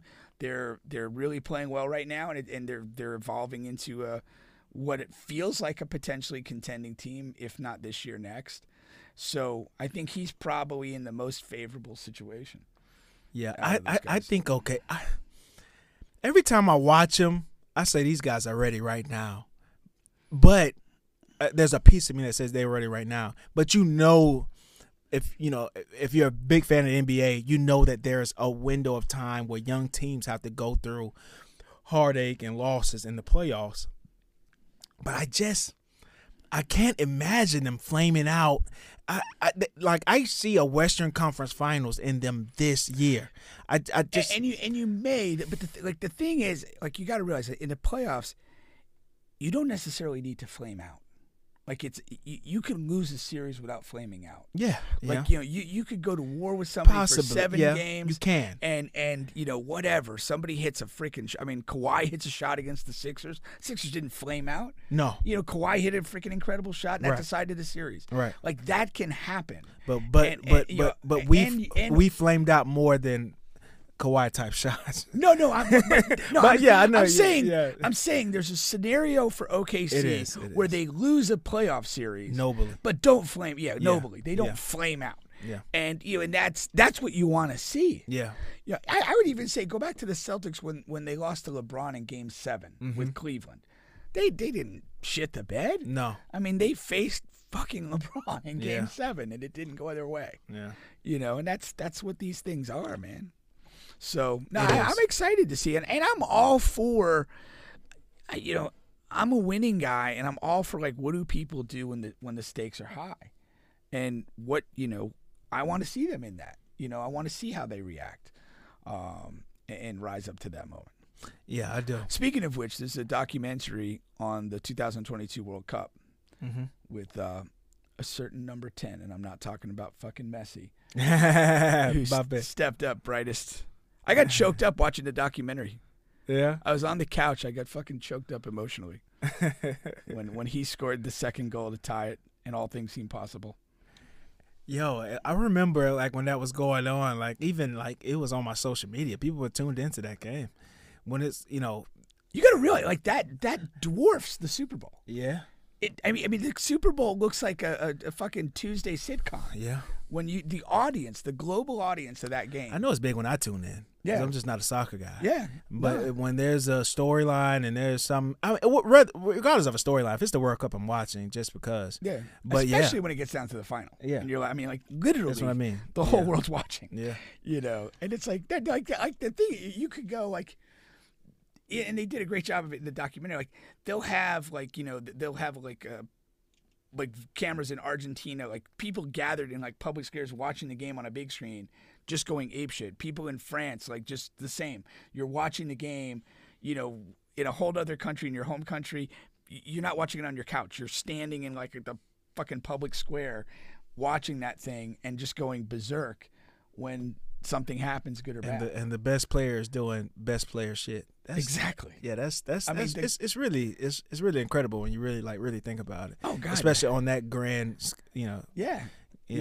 That's grand stage there. That's what it is. And it's, even he gave the halftime speech. It was man. They're down 2-0. He gives the halftime speech. He comes out. He scores the 2 goals to tie. He scores a third goal to tie in the dying minutes. And documentary already though. I know it's just about that Netflix, particular though. It's run. Netflix though. That's the thing. That's a lot of the best documentaries are coming on Netflix. Well, no, but they do a very good job of it. Like there's the Drive to Survive, which is the Formula 1 one, and what they do is they kind of go into it and they kind of pick, maybe 6 or 8 it's not on his life. It's on that. No, it's the World Cup. And honestly, okay. They didn't even. They focused on captains of certain teams. Messi's captain of Argentina, Thiago Silva's captain of Brazil. Lloris is actually the captain of France at the time. So like he was the guy who got more interviews. And Harry Kane was captain of England, and they had the Moroccan captain and the captain of Denmark. It's soccer's version of quarterback. Basically, yeah, but centered on the World Cup, not a whole season. And so. But just Mbappe, so he just shines through. But you're watching all the dynamics. The Senegalese captain was featured as well. So Mbappe wasn't even a captain that particular run. No, Lloris has been the captain of France for a long time. Okay, and then he retired from international football after that game, and he was fucking awful. He didn't stop a single fucking penalty. And then Mbappe became captain. Oh, okay. So he's captain now. Yeah. Okay. So hopefully we'll see him in the next Netflix special. As the captain, get more screen time. Yeah. But dude, like, he's 25 years. He's got some great quotes. Yeah. Like just mentality stuff. Like it's not as good as like Kobe shit, but like when he says something about mentality, you need to listen to it and think about it because it's elite. It's absolutely elite. And. One of the many reasons he's my favorite player. All righty here. Let's go to so of course we know Lamar is leading in this MVP race now. It's his. We only got 1 week to left. Even if I doubt he plays this week. I was gonna say, like, either if he doesn't, like, they don't have a meaningful game, so like his performance, whether he plays or whatever, it's kind of irrelevant to the MVP race. Yeah. And nobody else has a game. Like, nobody else who's close enough has a game that means anything. They're trying to put Josh in this conversation. I just don't think he's close enough. No. But they do play the Dolphins. If he has a huge game versus the Dolphins and they win the division. Yeah, it's too late, though. But I think it's too late for him. Too late. Yeah. He hasn't had, because Buffalo kind of was up and down early. Like, they haven't had many high-profile games that all eyes are watching. No. Like some of these other teams. No. Oh, did you see the story of Tariq Hill's house was burning? Yeah, Tariq house was burnt down. That's terrible, man. It is. Apparently, no one was in it, though. He was at practice and his family was away. Yeah. But still, that's crazy. I wondered, did somebody leave the stove on? I don't know. Yeah, what happened, man? What happened? Exactly. Yeah. Who knows? That's tough, though. I mean, it's one of those things, like, he's going to have to play on Sunday. Yeah. And it's gonna be a big game, and whatever, and like, but just think about like most of your important shit in your life just burned up. Yeah. And here you got your job, and you got to play at a high level, and win an important game, and bang, you're off to the playoffs. We sometimes you underestimate the difficulties that like the everyday things, the non-sport things do, and how they can impact a player. Exactly. I wonder. There are some teams like the Chiefs. They're sitting their starters. They already announced it? Yeah. Okay. I wonder, because the offense has been so, like, they just haven't caught a groove all season. If you should just, you're going to be on the road week 1 in the playoffs. If you should just go and play those guys, just get some type of a rhythm. Yeah. Those receivers better not sit. All of them need to be on the field. That's for damn sure. Yeah. But I understand, like, the Mahomes and Kelsey piece of it, but just those guys haven't caught a rhythm. Where would you stand on that? A team like that. I hate meaningless games. I just do. It's just personally, I personally, the way I live every day I want to go play a game. Yeah. Like, there's no day that I wake up and I'm, man, I don't want to be involved in any game. And so I can't imagine being like a pro level player and the team's playing and you're not. I can't get my head around that. And so I generally don't favor sitting out. And I do think, like, you become what your habits are. And if your habits are good and you're in a rhythm of playing every week or whatever the case is, like, I would want to sustain that and do that. It's just like a precautionary safety thing, I would assume, that we don't want those guys to get hurt in any way. But like, I also think you don't think about being hurt when you're participating. You can't let that seep into your mind, or I think you bring on the chances of that happening more. You just play, and you keep a rhythm, you find a rhythm and maintain it. And I don't see just why not playing is going to help the Chiefs. What are they going to accomplish? Okay, other than this theoretical, nobody's going to get hurt. Yeah, that's you still got to have 53 guys out there putting themselves at risk. Yeah. So it might not be Pat, it might not be Kelsey, but some other important piece could get hurt on Sunday. Yeah. But that is what it is. You can't live your life in fear. If that's the case, you might as well succumb to the fears and pass away. Yeah. Old Blaine Gabbert is going to see the field. Remember him with his I remember him well. It's fucking terrible. Let's see if Andy, the quarterback whisperer, let's see what he can do for Blaine Gabbert. The funny thing is, you're not a big Bussin' with the Boys guy. No, but I know about it for sure. Taylor Lewin, he played with him at with Gabbert? With Gabbert, and apparently Gabbert's like a super cocky bastard. Oh yeah, like he would come into games like he can't, like somebody got hurt in front of him and he comes into the game and he'll like his first snap, like he'll be in the huddle going, all right, old Blaine's going to sling it a little bit. They'll throw like 2 picks. And dudes are like, dude, just shut up. Are you buying into this Cleveland Browns and the Joe Flacco story? They're good. They're very good. I don't know. I mean, I guess I'm bought into it. I mean, That defense is very tough, and right now they have a great offensive rhythm. They have nice weapons, and a guy that's getting the ball out and doing what it's supposed to do. And what does it say about Deshaun, man? He's lost. He's. I thought he was overhyped as a pro. You were that train. I never thought he played at a high elite NFL level to begin with. But there was kind of this narrative that he was that level guy. Yeah, it was him versus Patrick and then for the best quarterback in the league. Then you take essentially like 2 years out of your career and come back and you're supposed to play at a high level. And then you're essentially supposed to play up to that contract. You're presumably supposed to play better than you ever have after 2 years out of football. And he hasn't even showed a glimpse. And here's another thing that I just like. I don't like the whole injury thing. He wasn't injured. He was every report out for 2 years.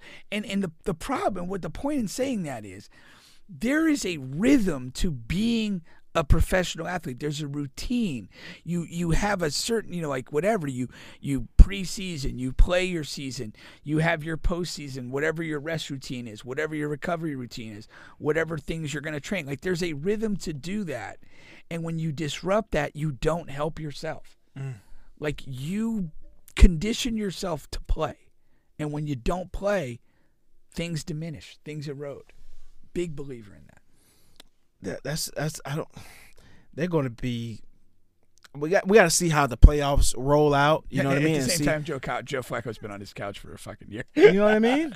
But yeah. So yeah, but you got to see where this goes. If they at least win a playoff game or two, what the fuck happens in this offseason? What happens? And then when Deshaun comes back, Joe Flacco's he's an older quarterback in that term. I don't know. I don't know what they do. Yeah, and Deshaun has this fully guaranteed contract. Yeah, but really, what is Joe Flacco's?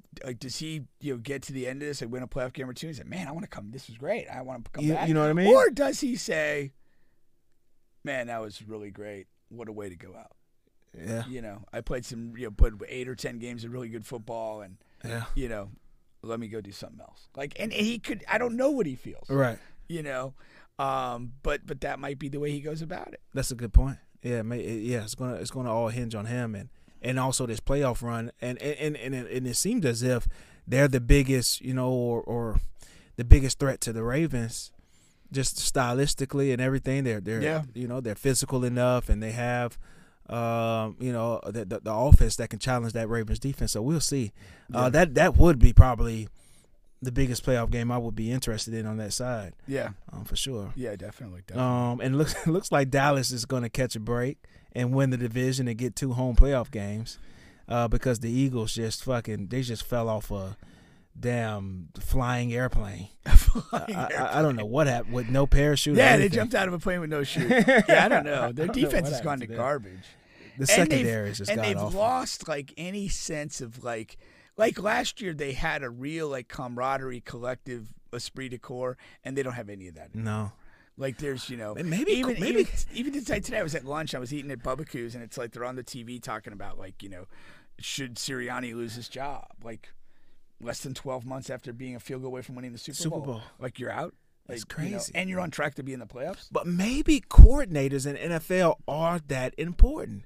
More important than we attach value to. They lost their offensive and defensive coordinator last year. Didn't lose many players. The Chiefs lose Eric Bieniemy, their offensive coordinator, and just you could say it's nothing or whatever. The head coach is still there, but look at the differences that these coordinators are making across the league once they leave. Yeah, and they're not even having success in their next gig. But as coordinators, they were fucking awesome. Yeah. No, there's something to be said, but like every team lives a season at a time. Yeah. And you got to realize that even changes that again as fans, we look, most of their big names came back. Yeah. But you got to realize there's smaller pieces, whether it's assistant coaches, whether it's just glue guys in the clubhouse that change the dynamic of a team. And there's just also adversity that hits that affects the mentality of a team. You know, you know, whatever injuries, just maybe like last year you seem to get, you know, every fumble that fell on the ground, and this year you can't. Like, there's just certain things that affect that. And when you have a team that like can sustain over long stretches of time, like, don't forget how important, how significant that is. Yeah. Because there's so many forces making that difficult. Yeah. No, that's for sure. That's for sure. But, you know, the 49ers, they'll have to, you know, show that they can bounce back from that Ravens loss there. But I still think they're the best team on that NFC side. And I don't think it's close. The most likely scenario is a Ravens-49ers Super Bowl. Yeah. I mean, both of those teams have kind of, with the consistency and performing well in the biggest moments, shown you that that's, you know, that they're the best of the best. I'm stronger on the 49ers making it, though, and only because the Ravens have a stiffer competition to get there. Yeah, I wouldn't disagree with that. The Ravens is by far the best team in the NFL, but I think there are a couple of teams that can provide some resistance there, real resistance in the playoffs. And you know, Lamar hasn't, you know, when you talk track record. I was just going to say that. Yeah, like, he hasn't been the best in the playoffs. Now this is the best version of him. He's you know, seems to have a firm grasp on his offense. He's not making a ton of mistakes. He's throwing out of the pocket more. He seems to have weapons, you know. He has more weapons. Yeah. No. So this is a different year, but when you talk history, you know, Lamar has done well in the regular season. He's won a regular season MVP before already. They've had good seasons, and then flamed out in the playoffs. Yeah. Due to his performance. You know? Yeah, So, there's a lot. I mean, there's a lot riding on this for him because he's the presumptive MVP at this point. He's, you know, quarterbacking what we believe is the best team in football, and what they've shown us thus far. So anything less than a Super Bowl is pretty poor. He cannot get into this playoffs and be poor. Play poor, yeah. He can't. Yeah. It's you know, yeah, he has a long career ahead of him. He blah blah blah and blah blah blah. He can come back next year and this and that. He can't do that this year. Yeah. You know, yeah. So we'll see. We'll see about that for sure. You got any other NBA notes here? Nah, no particular notes. Just that's it, man.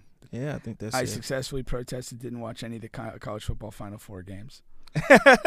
Oh, yeah, we were supposed to talk about that, too, the college football. Yeah, no, I didn't watch a damn snap of it.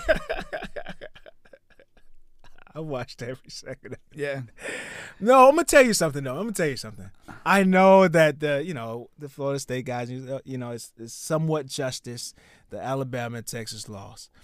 But, again, the committee's job is to give us, the people who want to watch the games, the best games. Those two games were fucking awesome. I watched every second of it. The Alabama game, they lost, but it went to overtime. That was an awesome game. Alabama, Michigan, it was a great game. And the Texas game, that also was an awesome game. It was a fun game to watch. I won't say anything other than fuck the committee. They did a great job. No, they didn't. I'm saying the product that was given to us, it was a good product. When you just take in that vacuum, okay? Now, does Florida State have some solace because Alabama and Texas lost? There's no solace. You can't take away an injustice. But you feel a little better about that. No, I don't. You don't feel a tiny bit better than Alabama, a little bit justified. No. Well, some Florida State fans do. Well, they're fucking weak. No, that you cannot correct an injustice. It's like letting a guy out of prison after 20 years for a crime he didn't commit. Like, you're not fucking doing anything. He did get out. I mean, they realized the mistake. 20 years in prison. They're going to give him a couple $1,000s in a place to stay. Who cares, man? Like, no. Injustice is injustice. It needs to be spoken out upon. And the offenders, the perpetrators of the injustice, need to be hunted to the ends of the earth, sodomized and left for dead. Come on, man. No, that's a genuine sentiment. I'm not here for fucking apologies. Well, I'm not here to give apologies. I'm not a man of the cloth. You're not a man of the cloth. Yeah. Well, you guys Florida State they finally got their portal quarterback. Yeah, got DJ. Now, We'll see what's up. This is interesting because the guy left because the second or third string the second string quarterback you guys had. Yeah. He left only because he knew that you guys were going into the portal for a quarterback. Regardless, right? He didn't know what guy they were going to get. He didn't know that they were going to actually land a guy. No. Because it wasn't guaranteed. You guys had a couple in the tuck and you lost two. We had Cam. Yeah, you lost Cam. And DJ visited. Right. Already. Like, they already were on campus. DJ was I think we wanted Cam, and we kind of kept DJ on ice until Cam made a decision, and then we went with DJ. So he knew what was up. But knowing the business of college football, knowing the business of the transfer portal, it wasn't guaranteed that you're going to land one of those two. And what I'm saying is he entered the portal not even knowing. And my point to bring that up is because a lot of other schools, tons of other schools deal with this. And it's just like, man, this guy he's afraid of competition is what I think, is what I see in my mind. Is that what you think? Like, I mean, here's the deal. Like for his side of it, he didn't see hope. Yeah. He said these dudes are aggressively going after a quarterback to play next year, which is my senior year. So I'm not part of the plan here. And I've got these two guys behind me that are young and talented or whatever. So I'm not part of the plan. And so if I'm not part of the plan and I want to play college football, I got to go elsewhere. The only issue I have with him is, like, why are you announcing this the week before we play a bowl game that you would have played in? Yeah. That you could have put film out there against a top-rated defense that would have shown, hey, look at the level. Because you can hit the play. portal after. Exactly. People have. It's not like you're. Yeah, it's not like you're. Yeah. And he's not like he hasn't committed anywhere. No. I mean, we're 4 days post game. Yeah. He hasn't committed anywhere. Right. So it's all kind of stupid. Like, there was, I don't know, maybe he felt it's out of pure anger. Yeah, it's out of pure anger and disrespect. But, that is what because it is. He's been a part of that program and it's his turn, it's his time. Yeah. I understand that. But like you said, get more film. But I'm going to tell you something. I've watched DJ play a couple of games. I don't think he's that much better than that guy. That guy's sample size is so small. But from what I saw, he has some tools now. He has some tools. He could swing it a little bit. And the DJ guy's not. He's not anything spectacular. I think he's going to come in and do well because Florida State should have a better team around him. Than Right. So, I think. Idea, I mean, to me, but again, he's a guy that's probably up, 25, 30 starts. Yeah. He's more seasoned. That's what people are looking for right now. Is when you're getting a guy especially out of that portal. Those starts. Yeah, I mean, like Tate has 2 starts. Yeah. And that and he hasn't been brilliant in either one of them. Yeah. So that just is what it is. And I mean, right now Brock Glenn has as many starts as Tate had in 4 years. Yeah. He got 2 starts. But yeah, I don't have. I mean, to me, he should go in the portal, but why not play the game? That's what it comes down to. Yeah. But Mike's post-game speech is getting a lot of play. Did you see that? What did he say? He just like kind of was like an emotional speech about his appreciation for the guys who played and this and that, and that life's not fair and you just got to deal with it. I mean, it was generically good motivational shit, but he's really good with that stuff.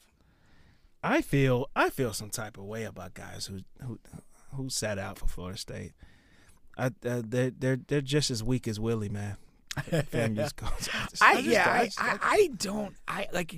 don't really get it.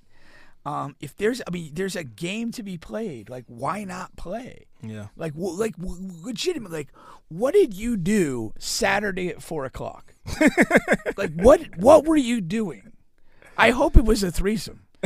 Because anything else kind of probably wasn't as good as playing a nationally televised game against the Georgia Bulldogs. Just monkey see, monkey do. A couple but made a decision and they're following suit. And I get it, but break it down. Like, what did you do Saturday at 4:00? Was it anything worth a damn? Yeah. Like, dude, I mean, is the move to go to the game and cheer on your guys? Is that a good There were move? dudes, like, I was confused with that. So there were dudes that didn't play, but it kind of got announced late. And then I heard some stuff that some guys had, like, some injuries and stuff that, like, didn't heal in time, which I was kind of skeptical of. But, like, I didn't see, like, Jared Verse or Keon or some of those guys there. So I assumed they just weren't part of the traveling party and just weren't there. It's like, what were you doing? Yeah. You know, I just don't get that. Like, and again, it's monkey see, monkey do to a degree. It's also kind of like thinking in fear and not positivity that, oh, I can't play this play, I'll get hurt, like whatever. But I definitely think at some point there was a trickle down thing where some guys started sitting out, and there were guys that announced they were going to play early and then changed their mind. I don't know what went into the mechanics of that decision, but I also felt like at some point it becomes like a tipping point that it's like, well, hey, if he ain't playing, he ain't playing. Like this roster's gonna suck. Like, do I really want to be in that game? Yeah. You know, and then other guys bow out of the game.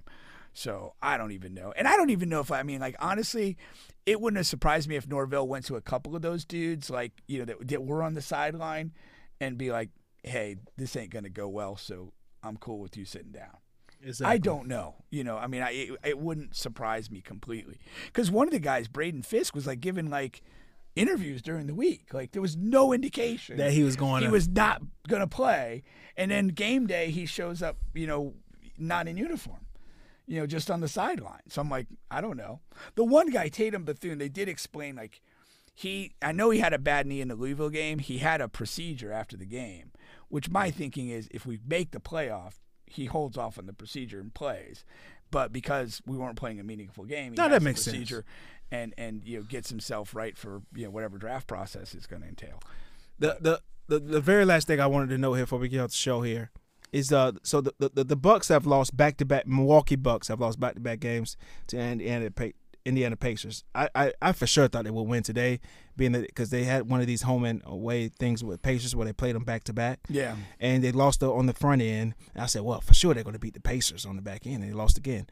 One thing to keep in mind about the Milwaukee Bucks is one thing that you know harping about with Dame. You're not a Dame guy. These guards, they lost to the New York Knicks as well a few days ago. Jalen Brunson had about 40. And Halliburton was going crazy in the front end, and today he had almost a triple-double or whatever. Their